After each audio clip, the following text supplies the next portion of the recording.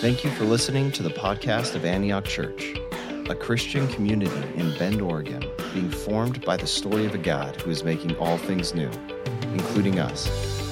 You can learn more at antiochchurch.org. Thanks for listening.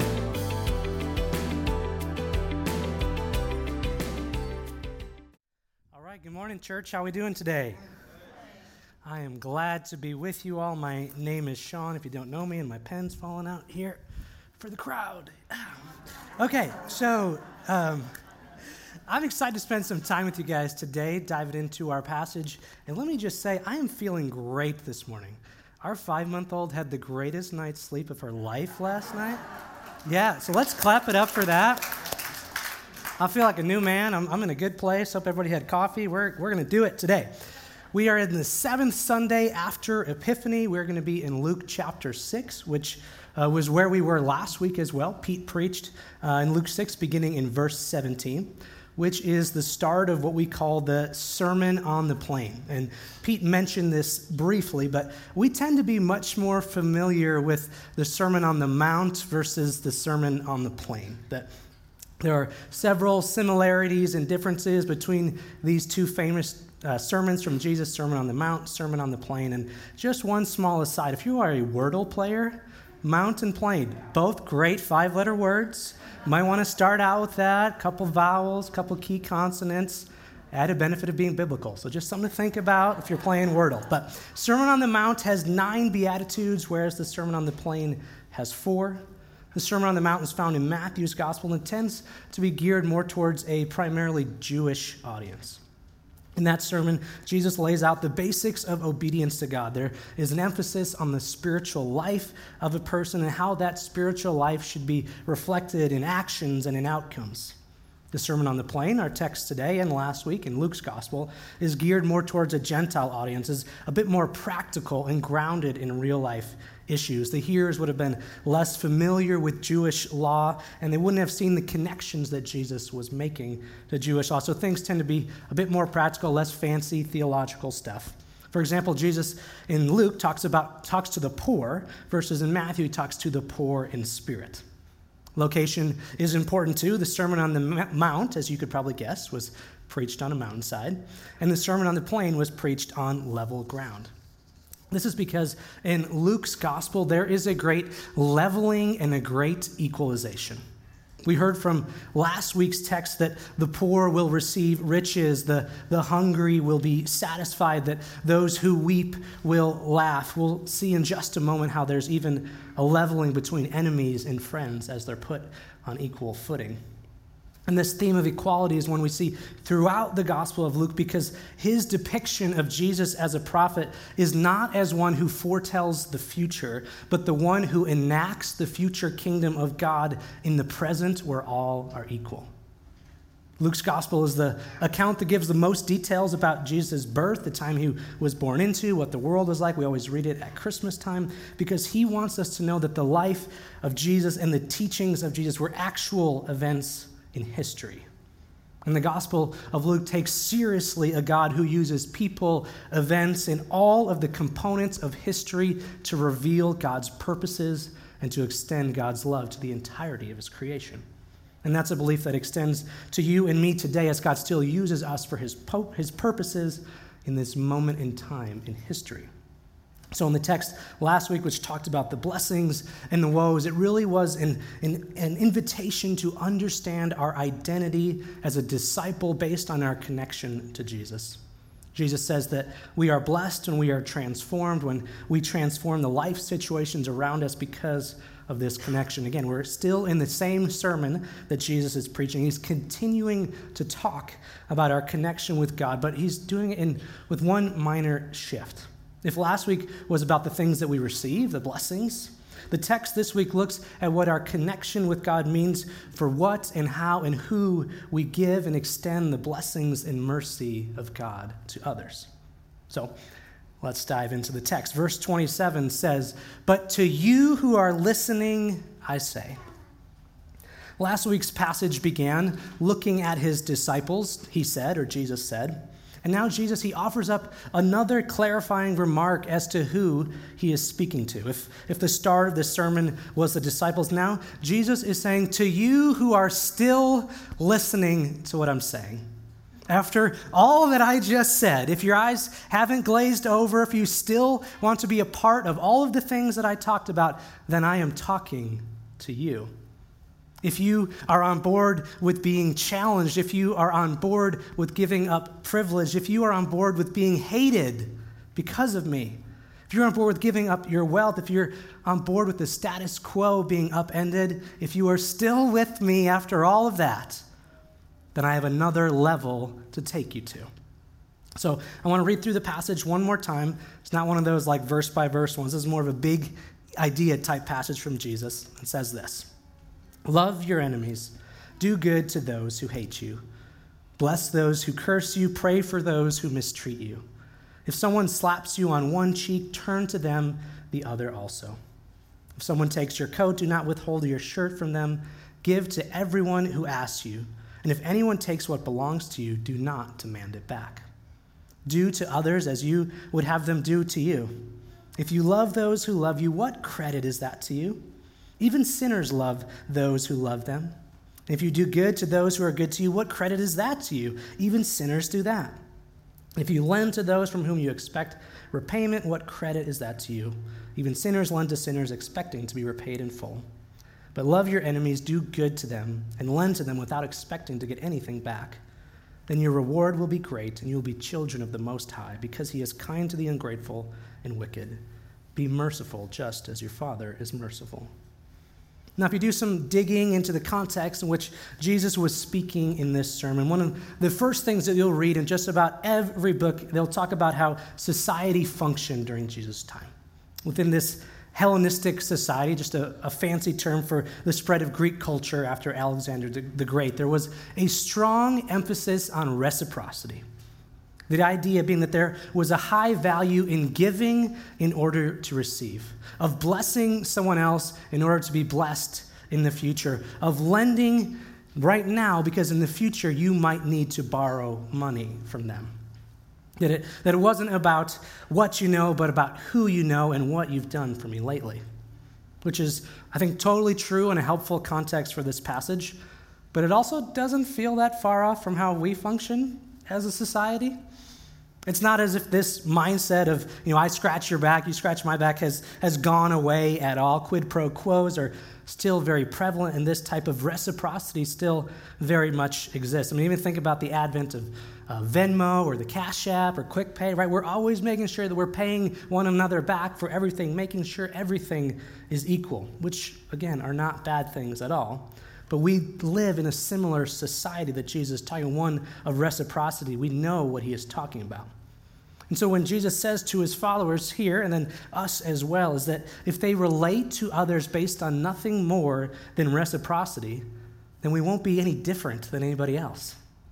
We won't stick out. That if we are to be followers of Jesus, we can no longer be motivated by gain, of what we will get out of it, of loving because they will love us back, of lending because we know we need to borrow from them later on. That is the way that the world works. And if our faith in Jesus doesn't make us different from the world, then what are we even doing?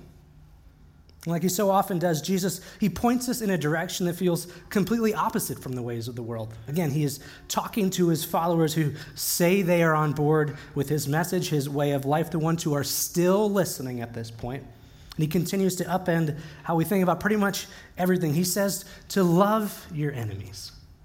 He says to do good to those who hate you, to bless those who curse you, to pray for those who mistreat you. And we'll see later on in this passage why this is the case. But the way in which Jesus talks about loving our enemies, doing good to those who hate us, curse us, or even strike us on the cheek is a way of responding and reacting to others that is not predicated on their behavior. Again, it's completely counterintuitive to the way in which we live. In fact, our response in these situations is diametrically opposed to the way that people treat us. Jesus says that the worse that someone is to you, the better you need to be to them. The type of love that Jesus talks about here is a love that says, no matter what this person does to me or to us, we will never allow ourselves to desire anything but the highest good for them.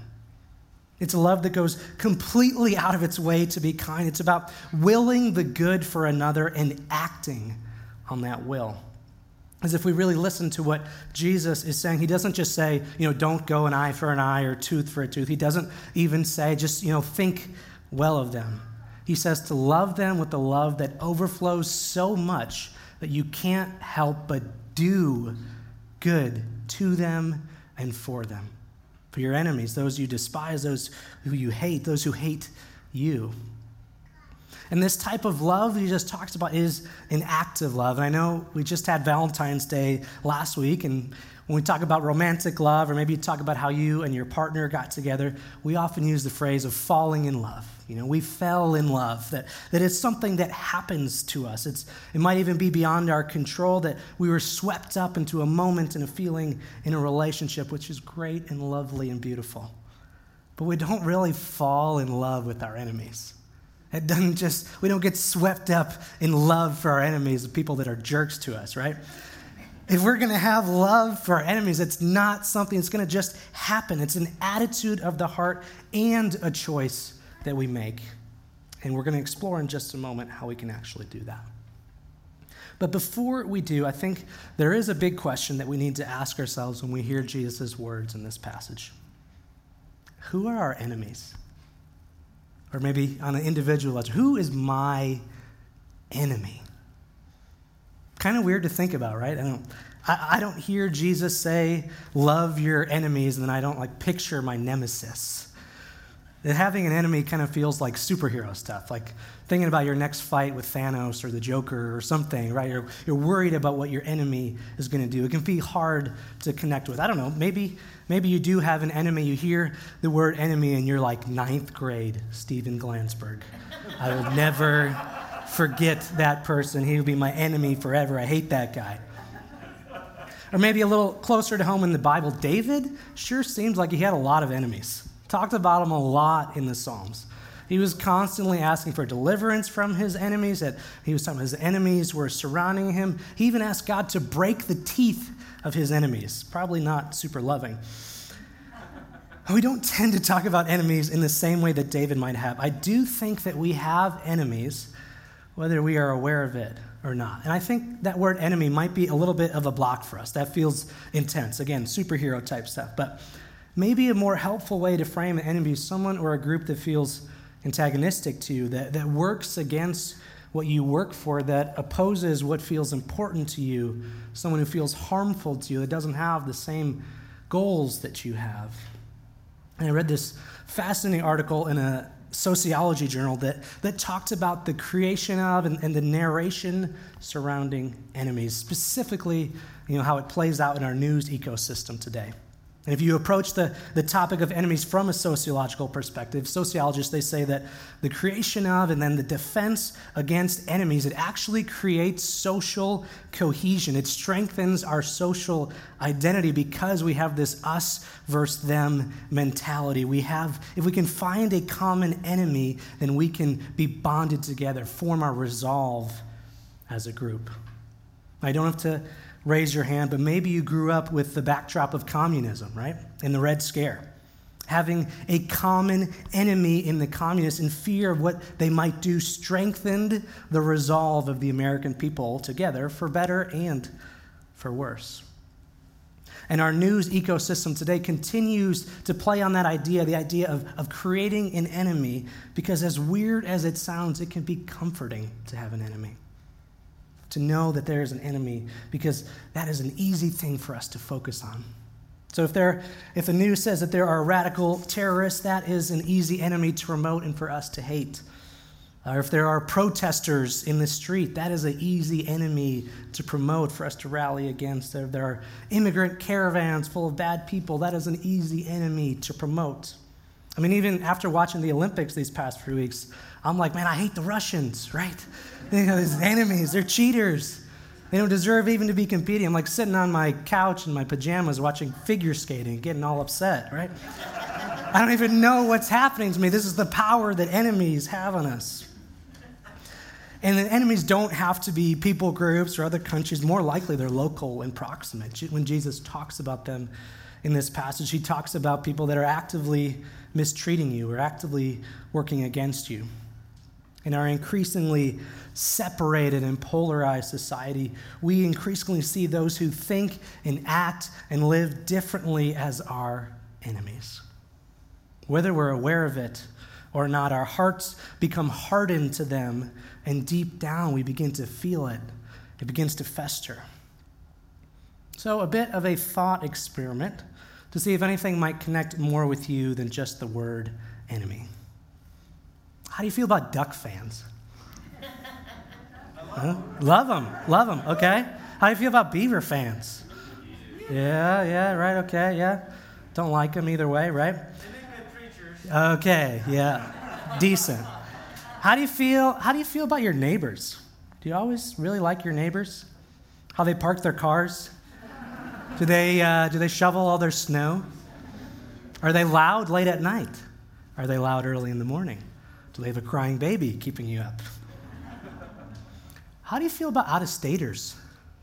All these people moving to Oregon, moving to Bend, they're the worst, right? Bend used to be this great place, small place. I can't stand people from out of state. Or maybe more specifically, what about Californians? Huh? Oh, easy to hate Californians.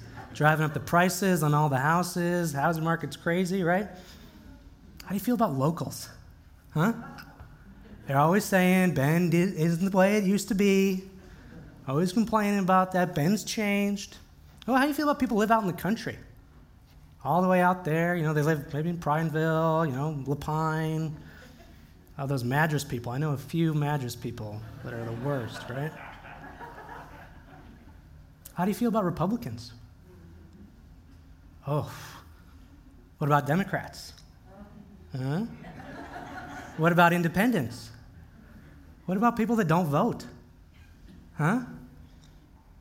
How do you feel about progressive Christians? Can that even be a thing? What about conservative Christians? Should that be a thing? Okay, we're doing it, okay? How do you feel about the police? Oh, it got quiet. How do you feel about protesters? Well, maybe more specifically, how do you feel about Black Lives Matter protesters? Or maybe it's different if it's Canadian trucker protesters. Do you feel different about people who protest based on that? How do you feel about someone with a different mask preference than you? How do you feel about someone with a different vaccination status than you? How do you feel about someone who's rich? Or maybe just richer than you? How do you feel about someone who's poor, who doesn't have a job? Maybe they're lazy, they don't work. They don't even have a house. Maybe they live on the streets. They're making Bend so dirty. How do you feel about those folks? How do you feel about the coworker that's always late? Or the one that's obnoxiously early, makes you look bad to your boss, right? How do you feel about the coworker that schedules a meeting when it could have been an email? Any of those things hit close to home for you? Maybe you wouldn't have described one of those folks as your enemy a few moments ago, but you probably would have said you didn't have any enemies. But that would be kind of an excuse to miss out on Jesus' teaching here. Because I think if we can get past getting hung up on the word enemy, that we can realize that we harbor some resentment and some ill will for folks who think differently than us. That resentment can fester. And someone you disagree with might become your enemy without you even realizing it. Some of those groups of people might feel like they're working in opposition to what you're working towards, that their goals are not your goals, that they don't feel like they're on the same team as you. If that is the case, then Jesus tells us that those are the people that you and I need to start with loving the most. And this teaching from Jesus falls into one of those categories where the good news always doesn't feel like good advice. It's like, oh, that's kind of bad advice, Jesus. I don't want to do anything for those people. That wouldn't be right. They do not deserve it. But I think Jesus is giving us another glimpse into the upside-down kingdom of God. In verse 31, we see Jesus say, "Do to others as you would have them do to you." We know this idea well. We teach it to our kids. It's the golden rule. How you want to be treated is how you should treat others. Dallas Willard talks about the golden rule like this. He says, the golden rule is devoted to the good in the lives of those around us. And this reaches far beyond the mere absence of harm. It aspires toward a remarkable richness in their lives, not simply the alleviation of their suffering. That sounds pretty hard. But in verse 36, we see Jesus elevate what he expects to us, even beyond the golden rule. Verse 36 says, be merciful just as your Father is merciful. You've heard me say this before, but this is a different way of describing what's known as the platinum rule. Not only should we treat others as we want to be treated, we need to treat others as God treats them. Because the truth is that we don't deserve how God treats us. We haven't earned being called God's children. We see that God lavishes mercy and generosity on us because that is who he is. And Jesus says that you and I are to live and to love the same way. And this theme of mercy is all throughout Luke's gospel. Even in passages that we've preached, even in the past few months, we see it. In Mary's song, twice God is described as merciful. In Zechariah's song, twice God is described as merciful. Here in our passage today, we are called to be merciful as the Father is merciful. Because God's gifts flow from his mercy. And that when we see and experience God's mercy, it hopefully creates a people that want to serve God not out of fear, but in response to his goodness and his generosity. Because the kingdom that Jesus was announcing here in Luke's gospel that continues today was all about a glorious and fantastical and absurd generosity. I mean, this teaching from Jesus is truly ridiculous. The text doesn't say this, but anybody who heard Jesus say this about your enemies, those who steal from you, mistreat you, curse you, people who are hostile to what's important to you, that you should love them, they were probably laughing out loud at how dumb this was. It's absurd. Jesus' advice here is a recipe for disaster, but that is how the kingdom works. Jesus says to think of the best thing that you can do for the worst person that you know. And go ahead and do it. Who is that for you? Who is the worst person that you know? Someone who you say, I can't believe that they live that way, or that they voted that way, or that they talk that way, or that they actually believe that. He says to think of what you would really like for someone to do for you and to do it for that person. Especially if you don't get along or if you don't see eye to eye. He says to think of the people that you are tempted most to be rude and mean and nasty to and to lavish generosity on them instead. On that list we talked about before, who might that be for you?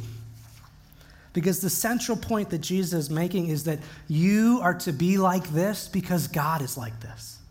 You're to be like this because God is like this. God is generous to all people, friend and foe, good and bad, those who agree with you and those who don't. You know, if God was just like a regular person in our lives, we would say that he's generous to a fault and he needs better boundaries. He provides good things for all to enjoy, those that we label as deserving and undeserving. I mean, if we offer up self-reflection on our own lives, attitudes, thoughts, and actions, we would say that we know that God is astonishingly merciful. We know that because I can't count the number of times I've messed up, said something I shouldn't have, done something I didn't want to, didn't act with love, or just totally got it wrong. I know how merciful God has been to me. And what Jesus is saying is that if we know that we have been adopted into his family and that we are his forgiven children in light of all that we've done, why should we treat anyone any differently than God treats them? They're our brothers and sisters. Only when we realize how truly merciful and generous and absurd God is will we have any chance of making this way of life our own. Because loving our enemies, loving those we disagree with or don't get along with or just really don't like, this love is indicative of a new way of life.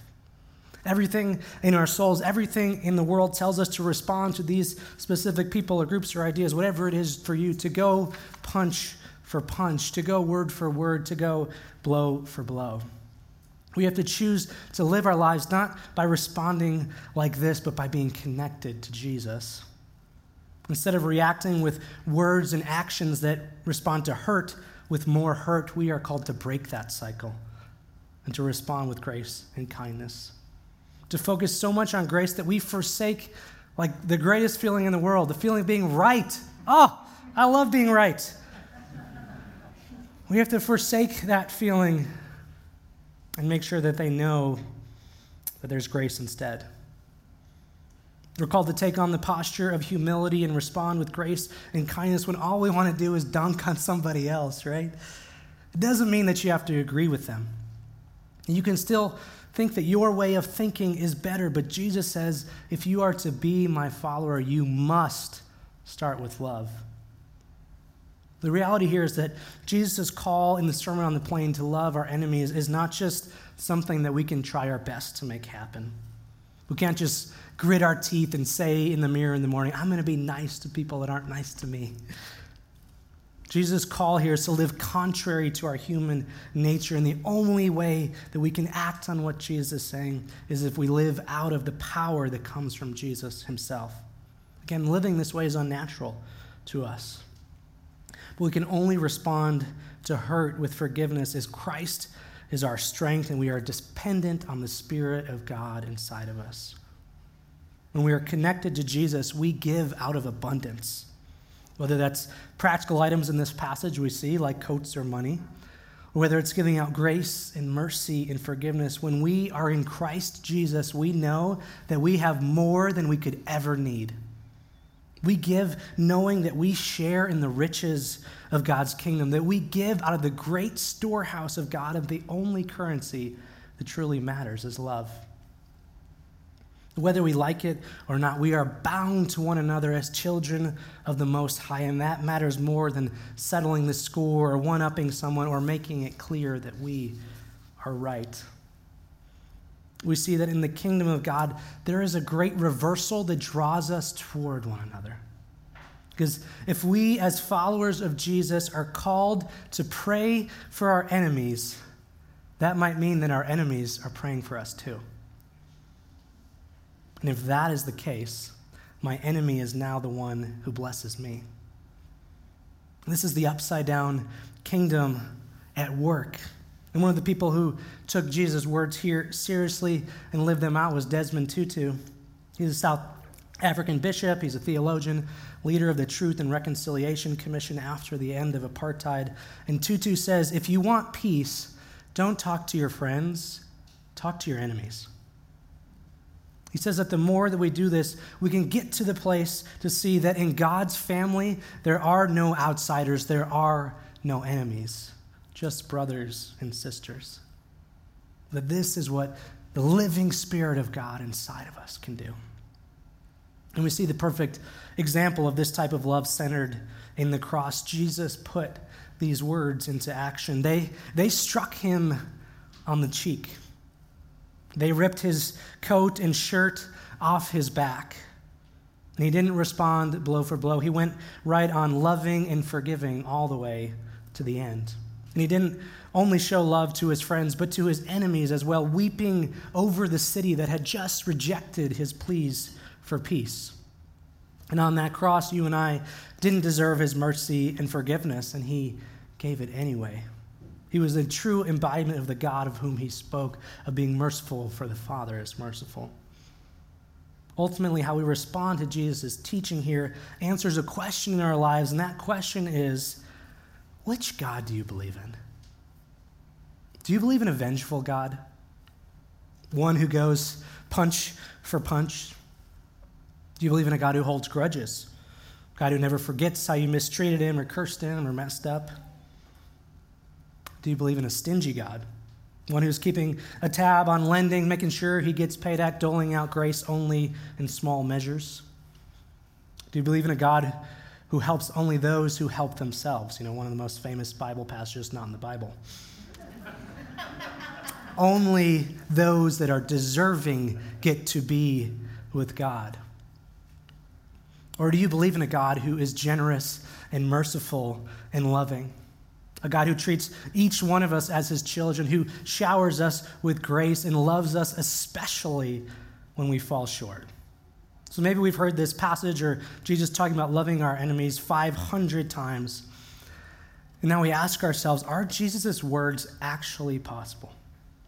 And the point here is not to provide his followers with a new rule book or more boxes to check or a longer list of do's and don'ts, but to illustrate an attitude of the heart and a lightness of spirit in the face of all that the world can throw at you, because you have more than you could ever need in the grace, mercy, and love of Jesus. Yet if you believe in a generous and merciful God, you'll be generous and merciful to those around you, even if they are your enemy, even if they think or act or live differently than you. So, Antioch family, may we be a people who live into and out of the same mercy that God has lavished on us and change the world with our love for those around us, whether we like them or not. Now, Pastor Amy is going to come up and lead us in the practice of communion as we come to the table with people who might just be our enemies.